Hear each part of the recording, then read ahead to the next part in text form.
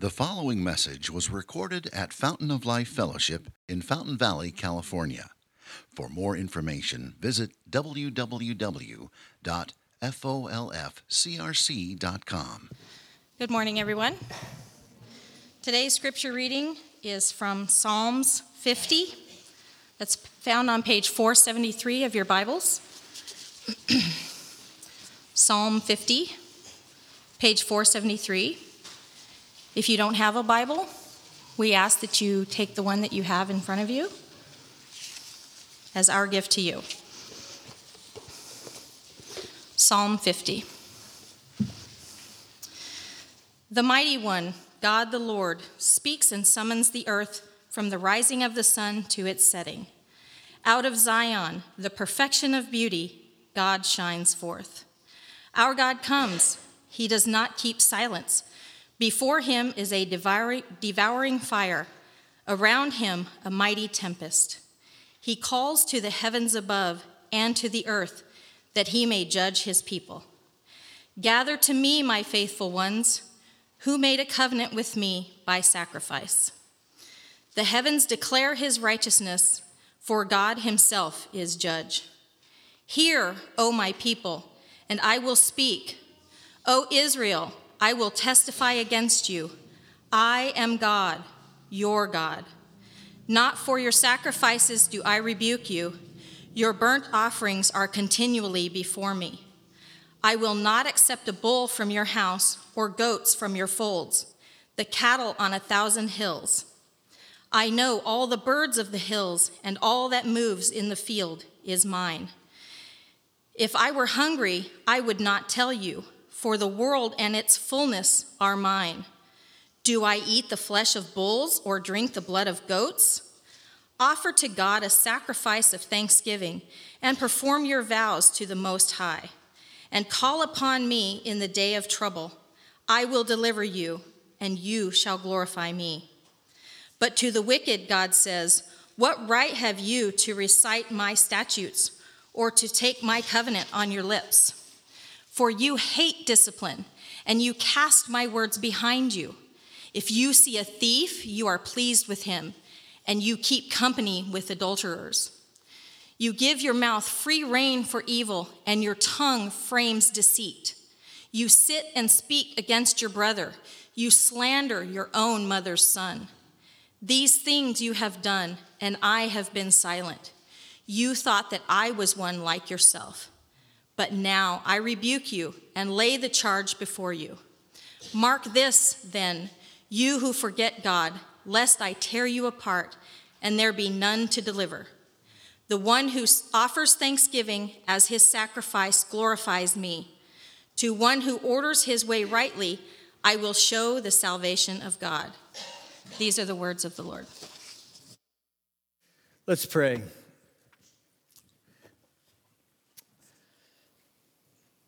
Lord, in this psalm, we have you coming to visit your people in such a overwhelming way. And then I think of my words and how not overwhelming they are. And so I just pray that your Spirit would be with us as we look at your word. And that just as the psalm describes you in such an overwhelming way, that your Holy Spirit would just work in our hearts and our minds to see you and feel you in this way, to know you in this way. And that the beautification that you want to take place through this psalm would happen in us. Lord, that this psalm would happen in us. We pray this in Jesus' name. Amen. So we are continuing our series looking at some psalms through January. We've been saying that psalms are God hosting a community event for your heart. So last week we looked at a lament psalm. You remember, a lament is just pouring out your sorrow and your complaint to God. And so we were, I think, encouraged to see that you're actually allowed to do that. And so we remember that the Psalms have all these emotions and experiences in them, and for each one, God is saying to you, come to me like this when life is like that. Come to me in this way. So it's God hosting this community event for us for every situation that life brings. So if last week was a psalm of lament, We pour out an ethical psalm. An ethical psalm. So obviously, right, ethical psalms are focused on how God's people are to live before him.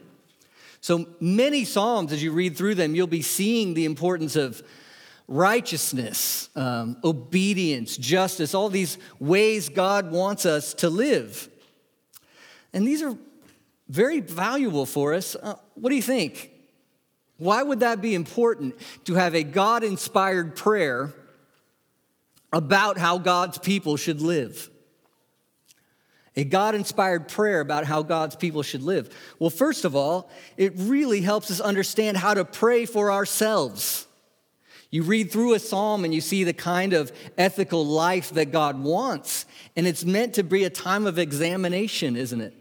As you pray it. Am I like this? Do I love these things? Do I want these things? Am I pursuing these things? So it helps us pray that God would conform us into the kind of people he wants us to be.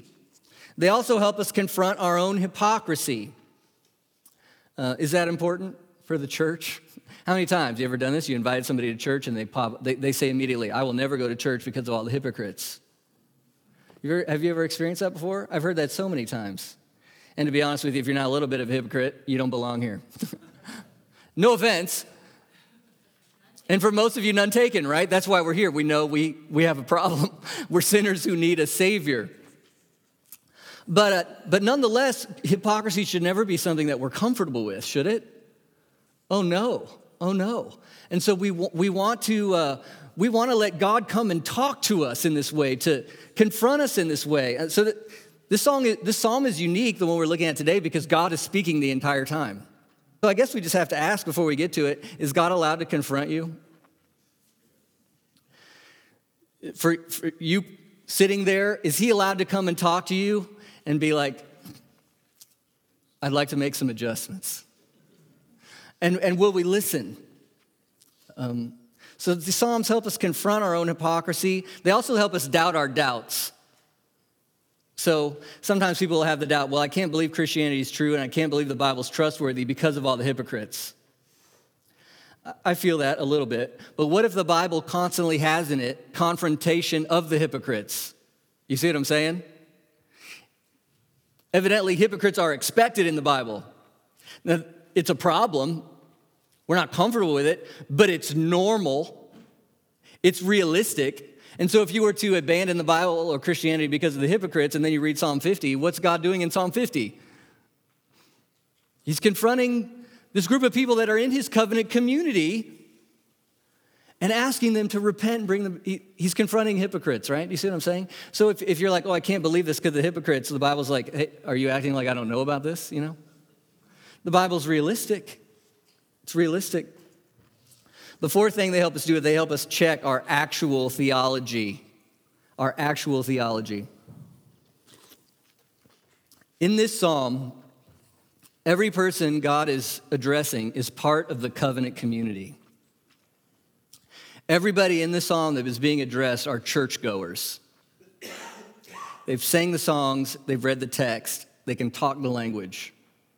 They all have some sort of formal religious practice that they do. And yet God is going to confront how they're living. And it's just this reminder that we want to lessen the disconnect between our formal theology and our actual theology. Now, what do I mean by formal theology? Formal theology is what you would fill out like on a survey or an essay in class. What do you believe about God and the Bible and the world and how you should live? Oh, I believe in God. I believe in Jesus. You should love your neighbor. Check, check, check. I believe it all the way. Your actual theology is sometimes different. I know that from experience. Where what you actually love and how you actually live does not fit what you claim. Good, there's 3 or 4 of us here. The rest of you need to go to counseling. Yeah. I'm kidding. You don't have to raise your hand.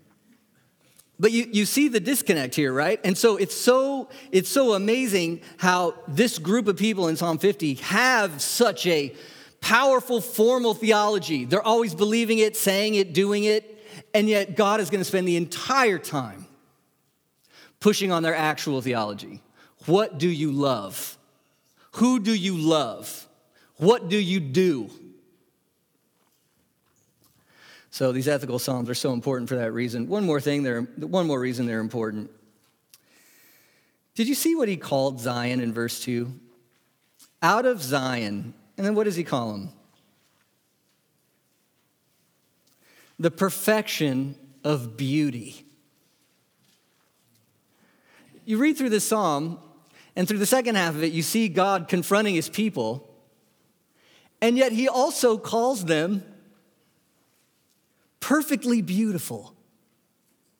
Is anyone confused? And he calls out formalists, we'll look at that. He calls out hypocrites, and yet it says, out of Zion, the perfection of beauty, God shines forth. Zion is the, Jerusalem would be the capital of Israel, where the temple is, that's where you worship. And Zion is like this spiritualized idea that comes forth from that city of God's people. With God, he with them with him, knowing him, loving him, being like him, and it's beautiful. You're beautiful when God is with his people. You're so beautiful, and yet God comes and says, out of Zion, the perfection of beauty, and then there's this ugliness in this group of people who are meant to be beautiful. And so you really here see the motive of this psalm. It's these precious people who are meant to be beautiful, and there's some ugliness, and God wants to come and talk because he wants them to be beautified, moved forward. That's how it's going to work today. I want to go through the psalm in 4 parts. Number 1, we're going to see an awesome God with a beautiful goal. An awesome God with a beautiful goal. Then number 2, I guess there's 2 parts to number 2. We're going to see 2 confrontations of our ugliness. 2 confrontations of our ugliness. And then last, we're going to look at God's beautifier, the power that moves into us to change us. First of all, an awesome God with a beautiful goal. You see the psalm, verse 1, the mighty one, God the Lord, speaks and summons the earth from the rising of the sun to its setting. And then the next few verses are all about what it would be like for God to visit. So look at verse 3. Our God comes, he doesn't keep silence. Before him is a devouring fire. Kind of makes you imagine, what would it be like if God kind of manifested himself in the room with you and was here, not just by faith, but you felt it, you saw him. What would it be like to meet with him? And what would he want to say to us? As we tremble there before him, what would he say? And Psalm 50 is this event. He's come. And you see the 3 names in the first line. You see 3 names of God there? What's he called first? The mighty one. Hey, were you bored with God? Did you forget God? He's the mighty one. You remember he's the one who saved Israel when they were just slaves from the most powerful nation on earth. And when he brought them to his presence on the mountain, right, it was smoking and trembling. There was lightning. He's the mighty one. There's no one like him. He's set apart from everything else. He's all powerful. He's holy. He's mighty. What does it mean when he comes to us? He's an awesome God. Number 2, the Hebrew is Elohim. So you got mighty one is the first name, God is the next name. Elohim, I think that reminds us that he's the creator. In the beginning, God created the heavens and the earth. He's the one who made everything from stars to sand dollars. He's wise, he's truth, he's the authority, he's beautiful, he is love, he is justice, he's everything. And so when he comes to speak to us, he can actually summon creation as a witness to what he said and what he's done. It's like the whole world is watching as this supreme God comes to speak. Number 3, he's called, what's the third one? The mighty one, God, and then he's called the Lord. You see how it's all capital letters in there? When you see Lord, all capital letters in the Old Testament, we're talking about the name Yahweh. Yahweh, and it means I am. And so you study and you learn and you think about this name, and it's God's all-sufficiency. He always is. He's eternal. He has no needs. He is everything in and of himself. He's all sufficient. He's the uncaused one, the perfect one, the beautiful one, Yahweh, the Lord. So what's the author trying to do? The mighty one, God, the Lord. What should our posture be? Humility. Look who's talking. Look who's talking.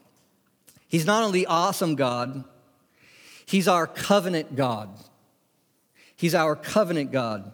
Yahweh is the covenant name of God. What do I mean when I say he's our covenant God? Well, first, just look at some of the wording in verse 3. Who comes? What's the first word in verse 3? Our God comes. We're connected to him. He's connected to us. We're in relationship. Or in verse 4, he calls to the heavens above and to the earth that he may judge who? Who is he going to judge? His people. Verse 5, gather to me my faithful ones. And then what he says, who made a covenant with me. The awesome God of creation is our covenant God. We belong to him. Why is that important? Well, what is a covenant? What is that? It's a very serious commitment of two parties to one another that has both a relational and a legal aspect. A relational and a legal aspect. So what is the relational aspect? Well, it's love, it's enjoyment, it's communication, it's intimacy, it's joy, it's unity, right? The relational aspect. But there's a legal aspect as well, which is we are swearing to belong to one another under certain terms. I'll be this, you'll be that. The closest thing I think we can come to in human relationship is marriage. I made a covenant to be a certain thing, and she made a covenant to be a certain thing, and we promised it. We did it in front of witnesses. There's even a legal aspect with the government. So it is a relationship, but it's a legal and a loving relationship. And that is the nature of our relationship with God. This is referring to Exodus 24 when God brought the people to himself and Moses said, God wants to be your God. And the people said, we want to be his people. And so they had the terms, they had the law, right? His commandments. This is the nature of our relationship. He's our covenant God. And it's sealed by sacrifice. An animal died to seal that covenant. Blood was sprinkled to show the sobriety, the seriousness of this relationship with our covenant God. So when he speaks to us, it's not a God to strangers, right? It's a God with whom we have a connection, a commitment, a calling. He's our covenant God, and what's his aim? Well, I've said it already, verse 2. Out of Zion, the perfection of beauty, God shines forth. What a line of faith in Psalm 50. What a line of faith. We see what is to come and what we hope for and what we have pieces of, but it's not there yet, is it? Are we the perfection of beauty, church? Can I say my life is the perfection of beauty? No. But is that where God is taking us? Yes. He's going to beautify his people to where they love and do what he loves and what he does. And we're unified with him and we are like him. He's making us beautiful. And so you see, that's what he wants to do. He wants to come sometimes and confront our ugliness. So now we're going to see him talk to two groups within the covenant community. We're going to see they've each denied something about him. They've each denied something about him. We're going to see they're each not keeping their covenant in some way. And so he's going to graciously confront them and invite them to a different response. So let's look at that together. Let's look at the first group. I'm going to call them the deal makers. The deal makers. What do I mean? Well, let's look. Verse 7, Hear, O my people, I will speak. O Israel, I'll testify against you. I'm God, your God. There's the covenant thing again, right? I'm your God. What does he rebuke them for? Well, first, what does he not rebuke them for? Verse 8, not for your sacrifices do I rebuke you, Your burnt offerings are continually before me. So if we're going to contextualize, have these people quit going to church? No. Have they quit talking about Scripture in one way or another? Nope. Do they have some sort of religious practice in them? Yeah, they do. God doesn't want it. Do you see in verse 9? I will not accept a bull from your house or goats from your folds. I don't want your sacrifice anymore. That's shocking that he would say that. Our God, who gave us this sacrificial system and has called us to do it, said, stop for a while. I don't want it. Why? Why? Look at 10 to 11 to 12. It kind of builds. For, he says, every beast of the forest is mine, the cattle on 1,000 hills. What does that make you think of already? He's saying to them, I don't want your bull because it's already my bull. Verse 11, I know all the birds of the hills and all that moves in the field is mine. In fact, it's not just your cow is my cow. Everything is already mine. It's all mine already. 12, if I were hungry, I wouldn't tell you, for the world and its fullness are mine. So there's an if. Does God get hungry, y'all? No. Does God have needs? No. If he had needs, would he come to you to meet them? No.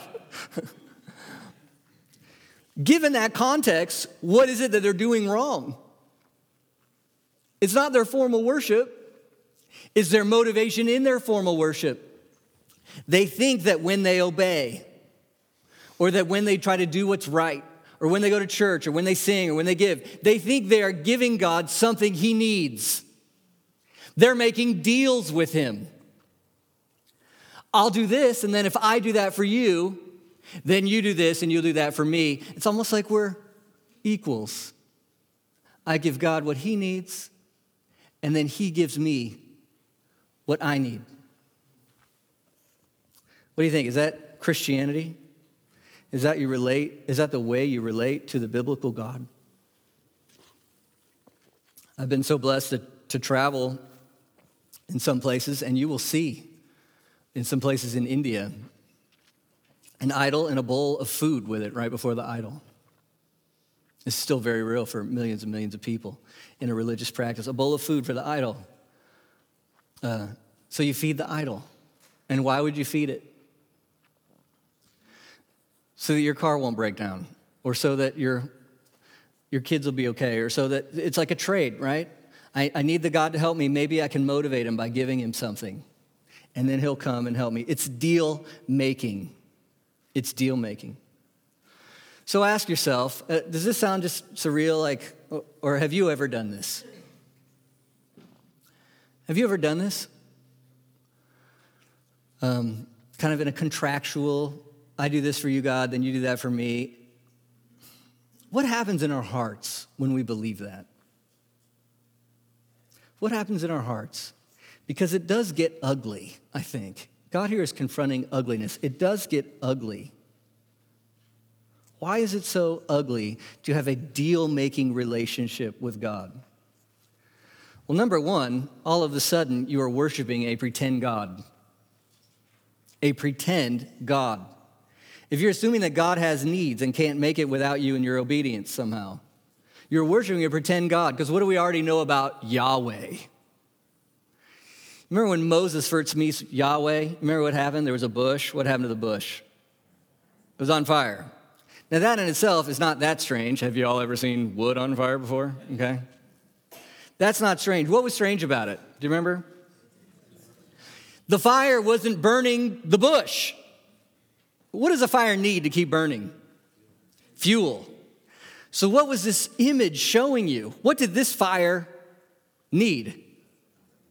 Nothing. It has no needs. Yahweh is self-existent, no needs. So I told you this group, when they're deal making, they're kind of breaking the covenant. Here's why. They begin to think their God was just like the gods of the nations. He's not all sufficient. He's not everything. Do you remember the first commandment? Exodus 20, verse 1. This is the covenant, right? This is the legal aspect of our relationship with God. Verse 20, verse 1, God spoke all these words saying, I am the Lord your God who brought you out of the land of Egypt, out of the house of slavery. What's the next one? You shall have no other gods before me. I'm it, I'm everything. And when we say no other gods, like in a syncretistic world, how many gods do you go to? I got a God over here for this, I got over there for that. I go to here, there, and everywhere to satisfy my needs. We do that a little bit too. I'll go to the God of the Bible for forgiveness, but I'll go to the God of the materialism or the pleasing what other people think or the to get all my other needs. And so the God of the Bible is on the list of one of the gods you go to for one thing you need. When God says no other gods before me, he is saying I am all you need every time for everything. I'm it because I'm Yahweh. I have it all. But deal making also leads to a massive self-centeredness that will either kill you with pride or with despair. First, how it kills you with pride. If you worship God in this way, and I think Christians do this all the time. If you worship God in this way, then you'll have the sense that he is in your debt and that he owes you. So God, I was faithful, right? I participated in church or I helped these people and I did all these things, which means what you owe me in return is coming. And then what happens? What happens when life doesn't go the way you'd hoped? God, you let me down. You're breaking the deal.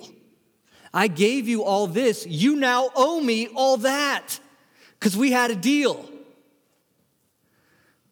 This is different than lament, right? This is different. Because lament says, God, we're friends. I'm hurt. I don't understand why it's happening this way, but I'm trusting in you still, right? We saw that last week. No, deal making is different than lament because it now, instead of God coming to judge us, we're standing over God going, ante up. You didn't give what you said. And that is a very dangerous, very prideful place to be. Here I am.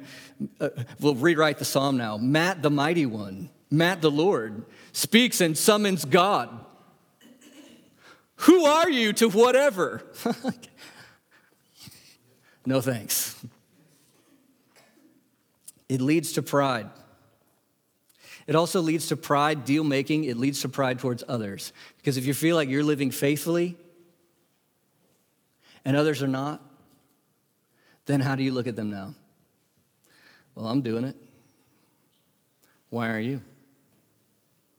Getting a little self-righteous there. It leads to pride. It also leads to despair because it's self-centered, okay?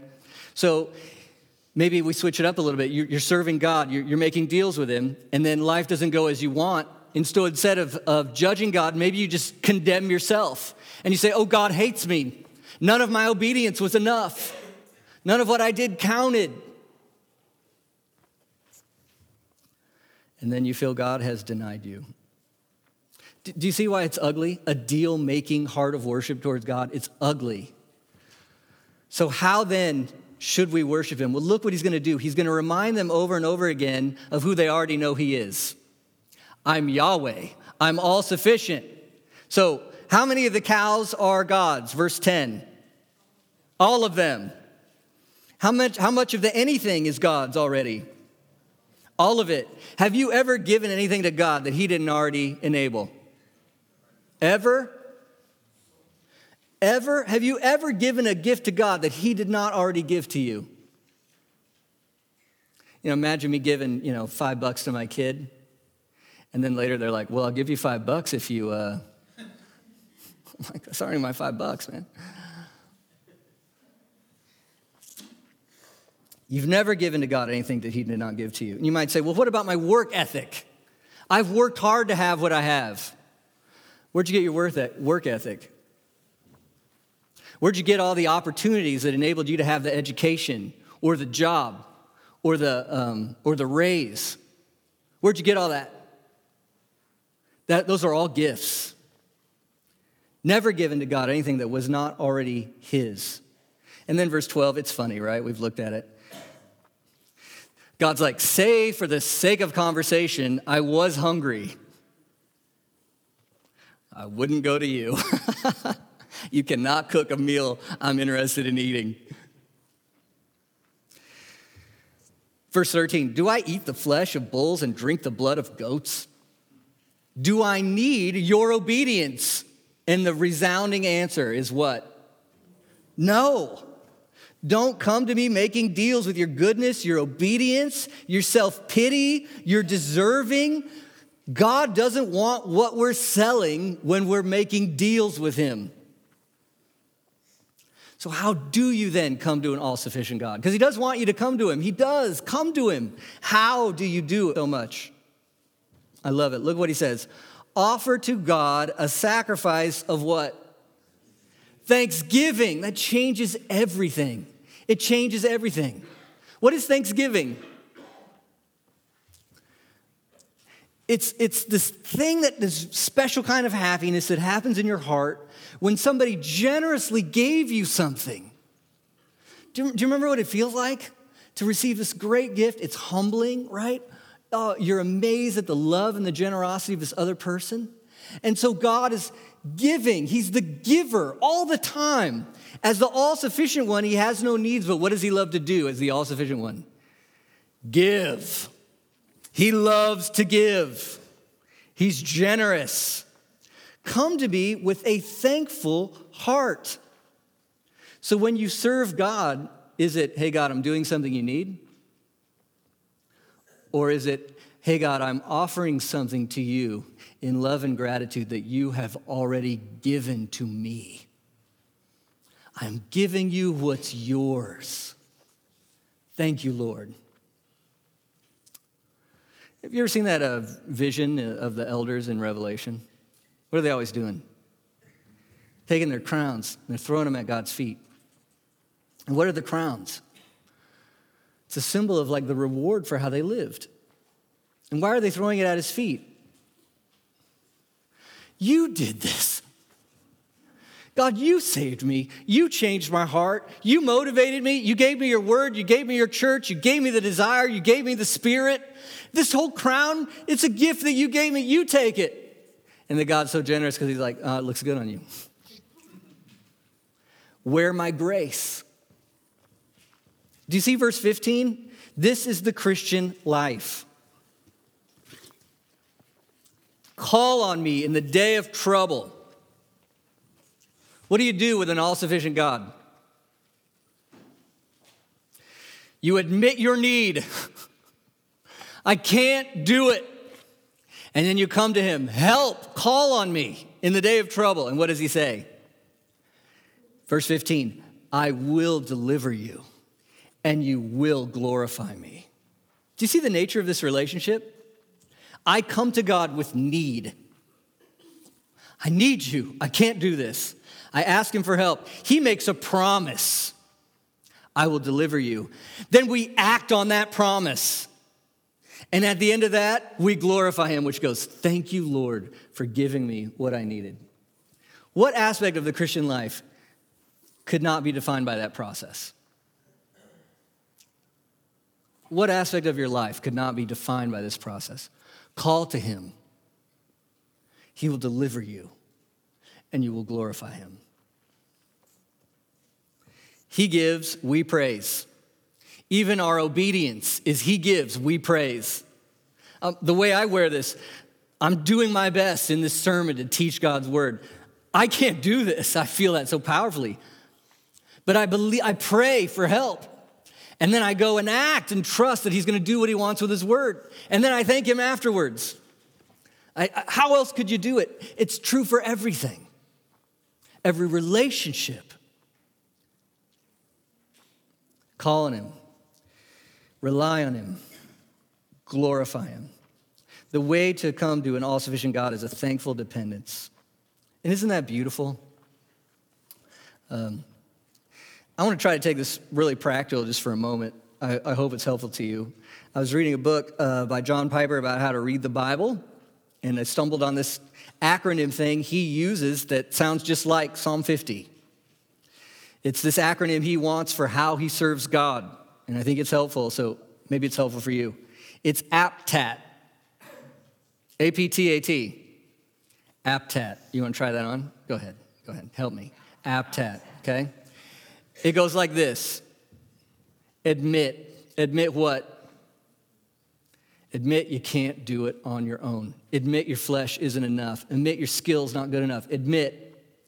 P. Pray. God, help me. Help me have the right motive. Help me have the right desire. Help me. T. Trust.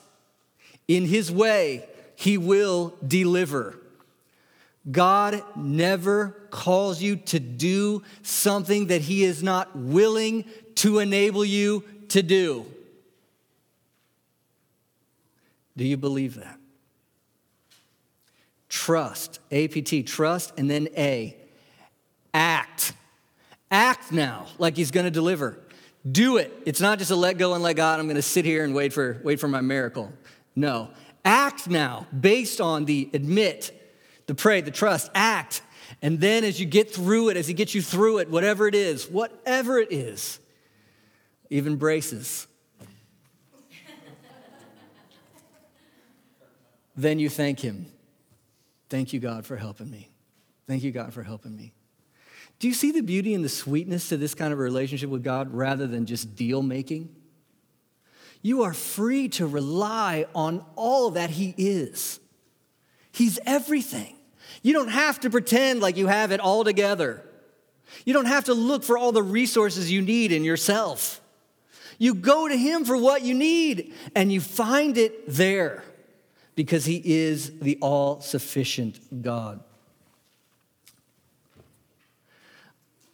Maybe I'm staying here too long, but I'm going to do it. 1 Corinthians 10. I want this to be so practical for you. Look at 1 Corinthians 10:13. Paul writes amazing words here. No temptation has overtaken you that is not common to man. God is what? Faithful. He won't let you be tempted beyond your ability. But with the temptation, he also will provide the way of escape that you may be able to what? Endure it. And then it says, therefore, my beloved, flee from what?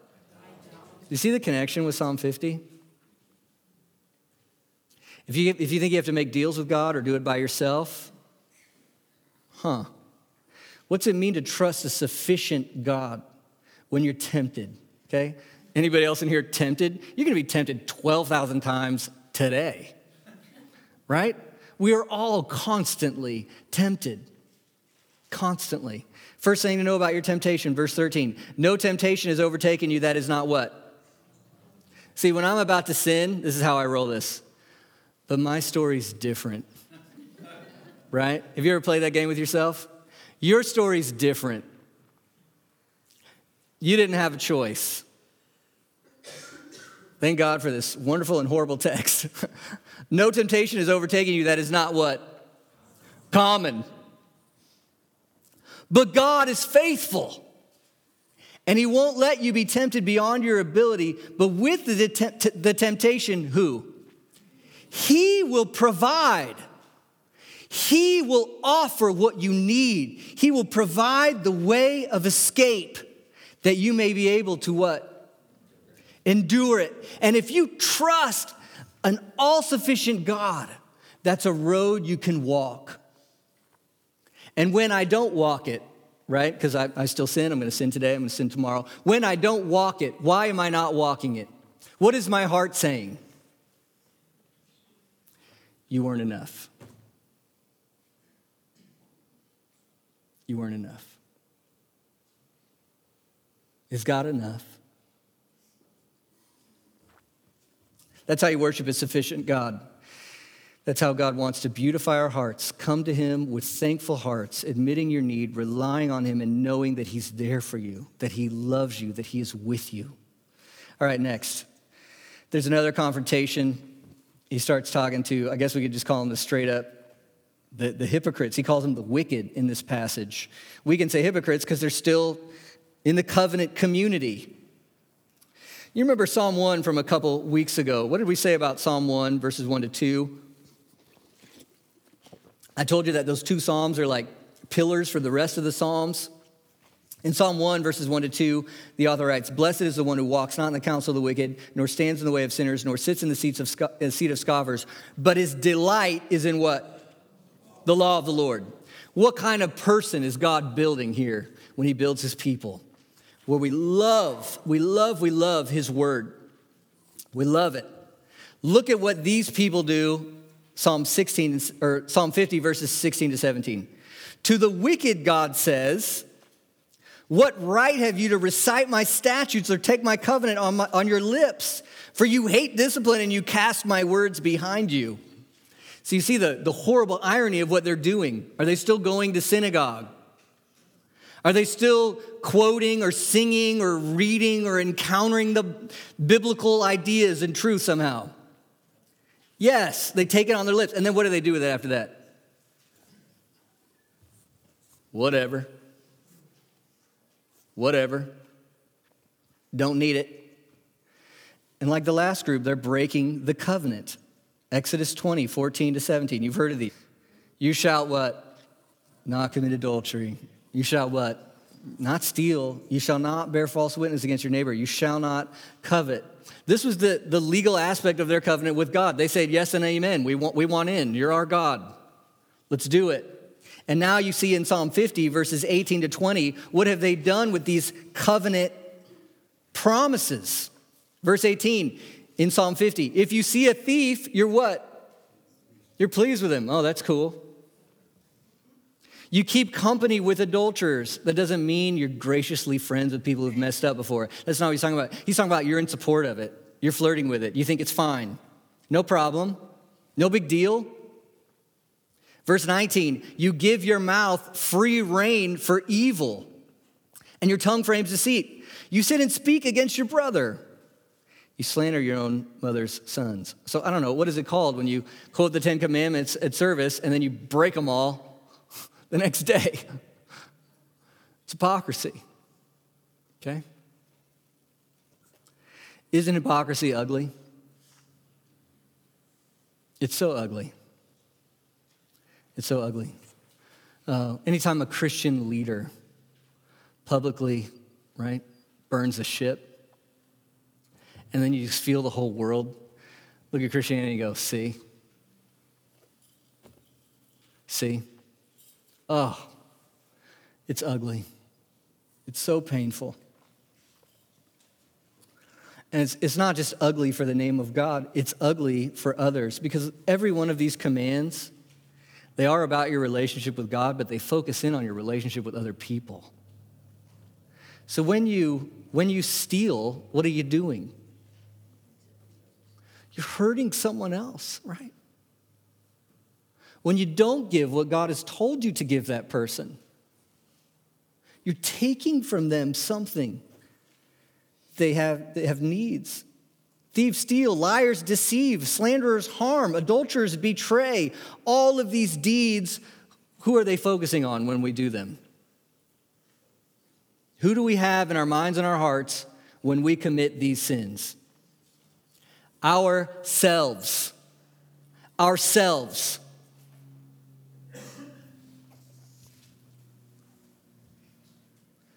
Look at what God says in verse 21. These things you have done, and I have been silent. It's interesting because, life, some of us have collars you can put on the dog, and you push a little button, and he gets like a, if I had a collar on like that, and, you're about to look at something you're not supposed to look at or say something you're not supposed to say, and I'm like, oh, right? And God's like, don't you be doing that. Oh. Might be different, but he's patient and he lets his word hang out there, and we say it and we believe it, and then we go out and disobey it, and you look around right afterwards.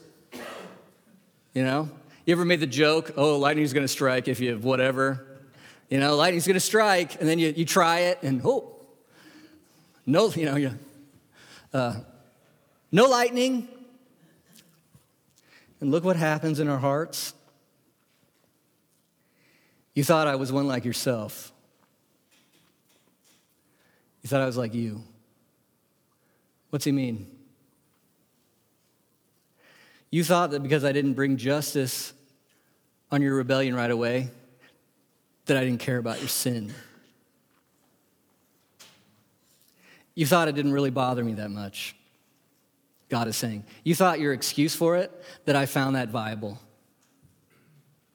You thought it wasn't that big of a deal to break this covenant. And God is saying right here, it is. It is. Now I rebuke you and lay the charge before you. Look at verse 22. You know, in the modern Western world, we're probably not supposed to read Bible verses like this.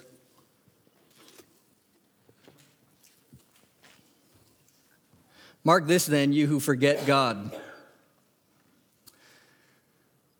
What does it mean to forget God in this context? Is it to be an atheist? No. Is it to even quit going to church? No. Is to think that he doesn't care about our sin. Mark this then, you who forget God, lest I what? I'll let you read it for me. Lest I tear you apart, and there will be none to deliver. You know, if God's after you for justice, and think about it, is God being unfair here? We are the ones who broke the covenant, and then in the context here, we're the ones hurting other people with this hypocrisy, right? We're hurting other people. We're tearing them apart. And God says, mark this when you forget me, lest I tear you apart and there be none to deliver. And just think about it. If God is after you for justice, who are you going to run to for help?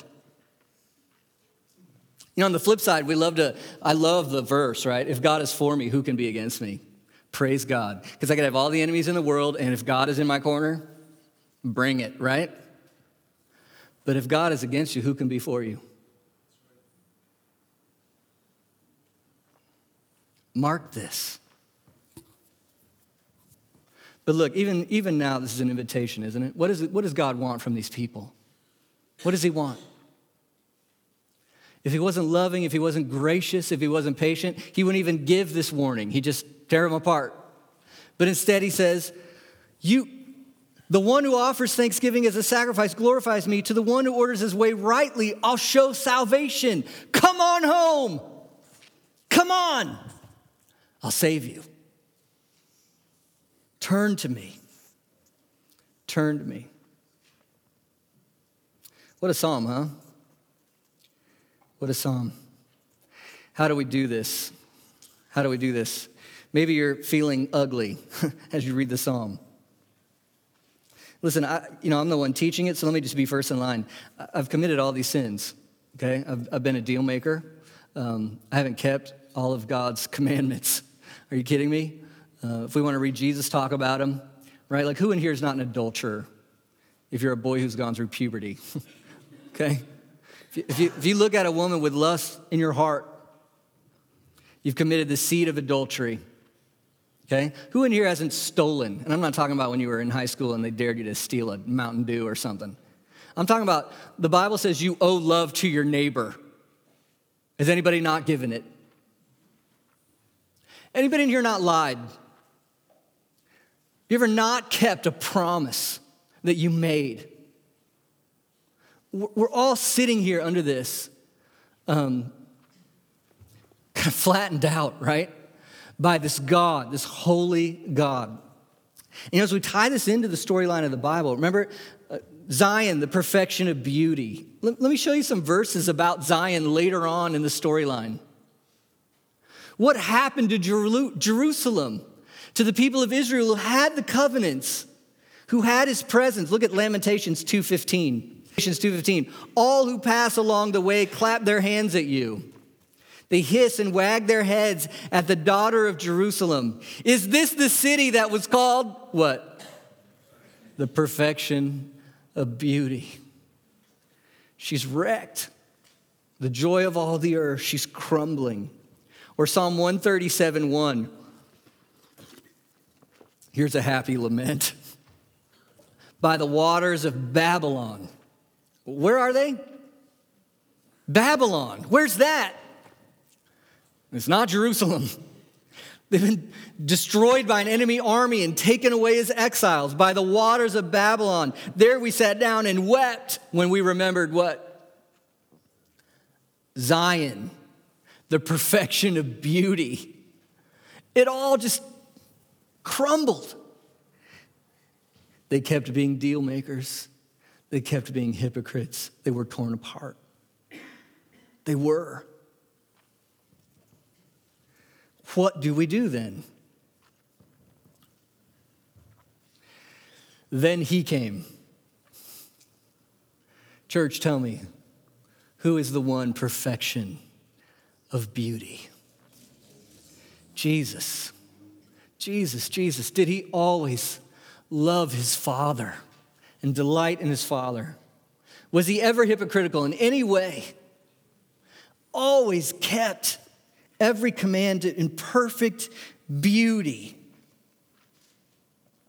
And yet, you think of that line, watch it, hypocrites, God says, lest I tear you apart and there be none to deliver. How is it that this one who's the perfection of beauty, not only that, the very Son of God, he wears those names? Creator, sufficient, the mighty one. How is it that he, the perfection of beauty, was then torn apart on a cross? He was torn apart. He took the curse of Psalm 50, treated as the worst ugliness. Why? So that you could receive his beauty as a gift. And God raised him from the dead because he wasn't torn apart for his own hypocrisy, but he was torn apart for mine and for yours and for all those who trust themselves to him. And then you look back at Psalm 50, you remember verse 5, where God says, gather to me my faithful ones who made a covenant with me by sacrifice. And you realize his death on the cross is the new sacrifice for the new covenant. He is the one that enables us to come and move from ugliness of our sin and rebellion into his beauty, into who he is. Look where you go when you turn to Jesus. Hebrews 12:22. This is amazing. Look where you go. For those who trust Jesus, Hebrews 12:22, you have come to where? Mount Zion, the perfection of beauty. You have come to the city of the living God, to God, the judge of all, the heavenly Jerusalem, and to Jesus, the mediator of a new covenant, and to the sprinkled blood that speaks a better word than the blood of Abel. You've come to the ultimate meaning of that city, the beautiful place where God is with his people. God makes his ugly people like me beautiful. And you have a better blood.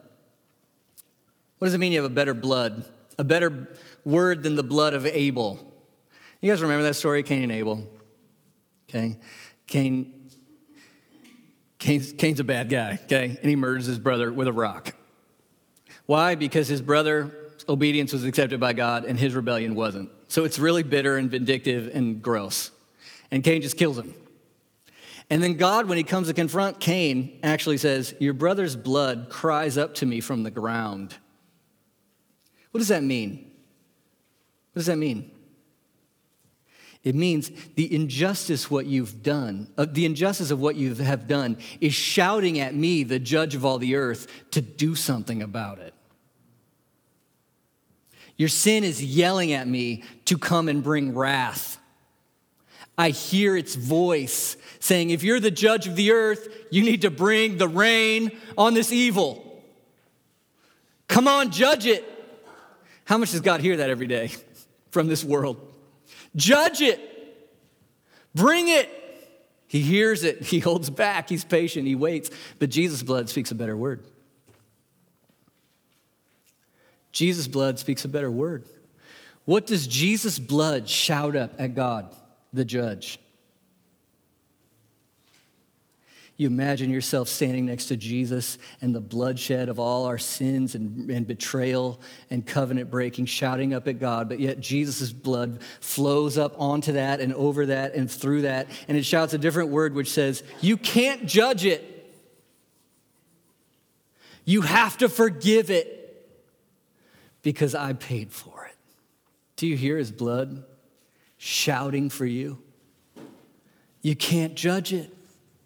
You've got to forgive it because I paid for it. That's what his blood says. It speaks a better blood and it brings a better covenant. You know what's unique about the new covenant? What's the main kicker? In God's promises of the new covenant, he says, I'm going to write my law. Where does he write it? On their hearts. And what does that mean? That when you truly trust and know Jesus, there will start something in you and grow something in you where you want to please him.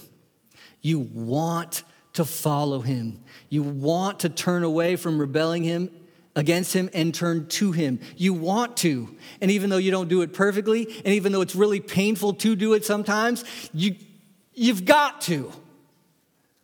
Because he's changed your heart. And that's the beauty. Hearts changing to love God and love his ways. That's the beauty, and it's growing. Ephesians 5, what's Jesus going to do with his lady, right? Who's his lady? The church. How she look sometimes?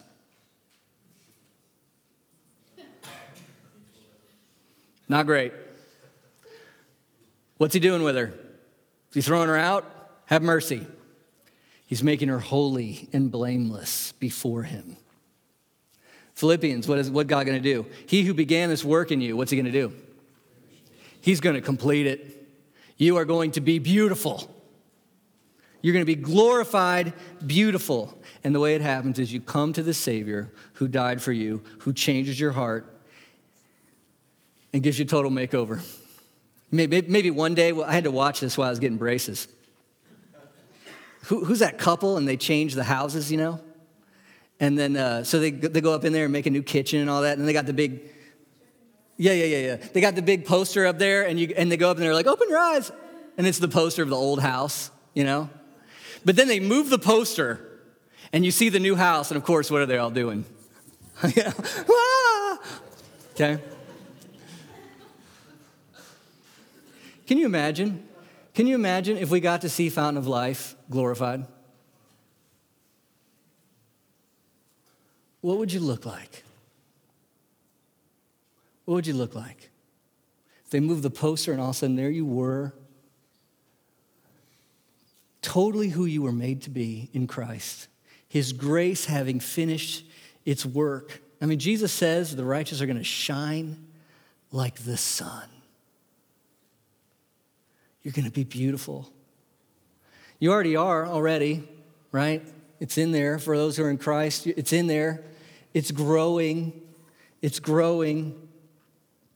Look at Colossians 2:6 and 7. Therefore, as you have received Christ Jesus, the Lord, so what? Walk in him, rooted and built up where? In him, and established in the faith, just as you were taught, abounding in. There it is. There it is. He's our sufficient Lord. He's our sufficient Lord. We cry out to him in trouble, and he delivers us. We get the joy of his salvation, and we give him the praise.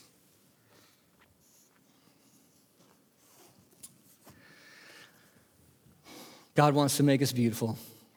He's done it. He's doing it in Christ. So let's delight in an all-sufficient God with thanksgiving. No deal making, yeah? And let's cultivate this new heart we have in him where we long to keep his covenant. Let's pray. Heavenly Father, make us beautiful. Make us beautiful. We thank you. We wear the robes of who he is and what he's done. Lord, we confess our deal-making, our law breaking. There's nobody in here, Lord, that can stand before you on his own. But we thank you for Jesus and the beauty of his blood, that he paid for our sins. Lord, may we just see that and have new thanksgiving and fresh hearts, God, fresh hearts to pursue you, to love you, to follow you, to delight in you, and just have these hearts and lives of thanksgiving as you give us everything we need.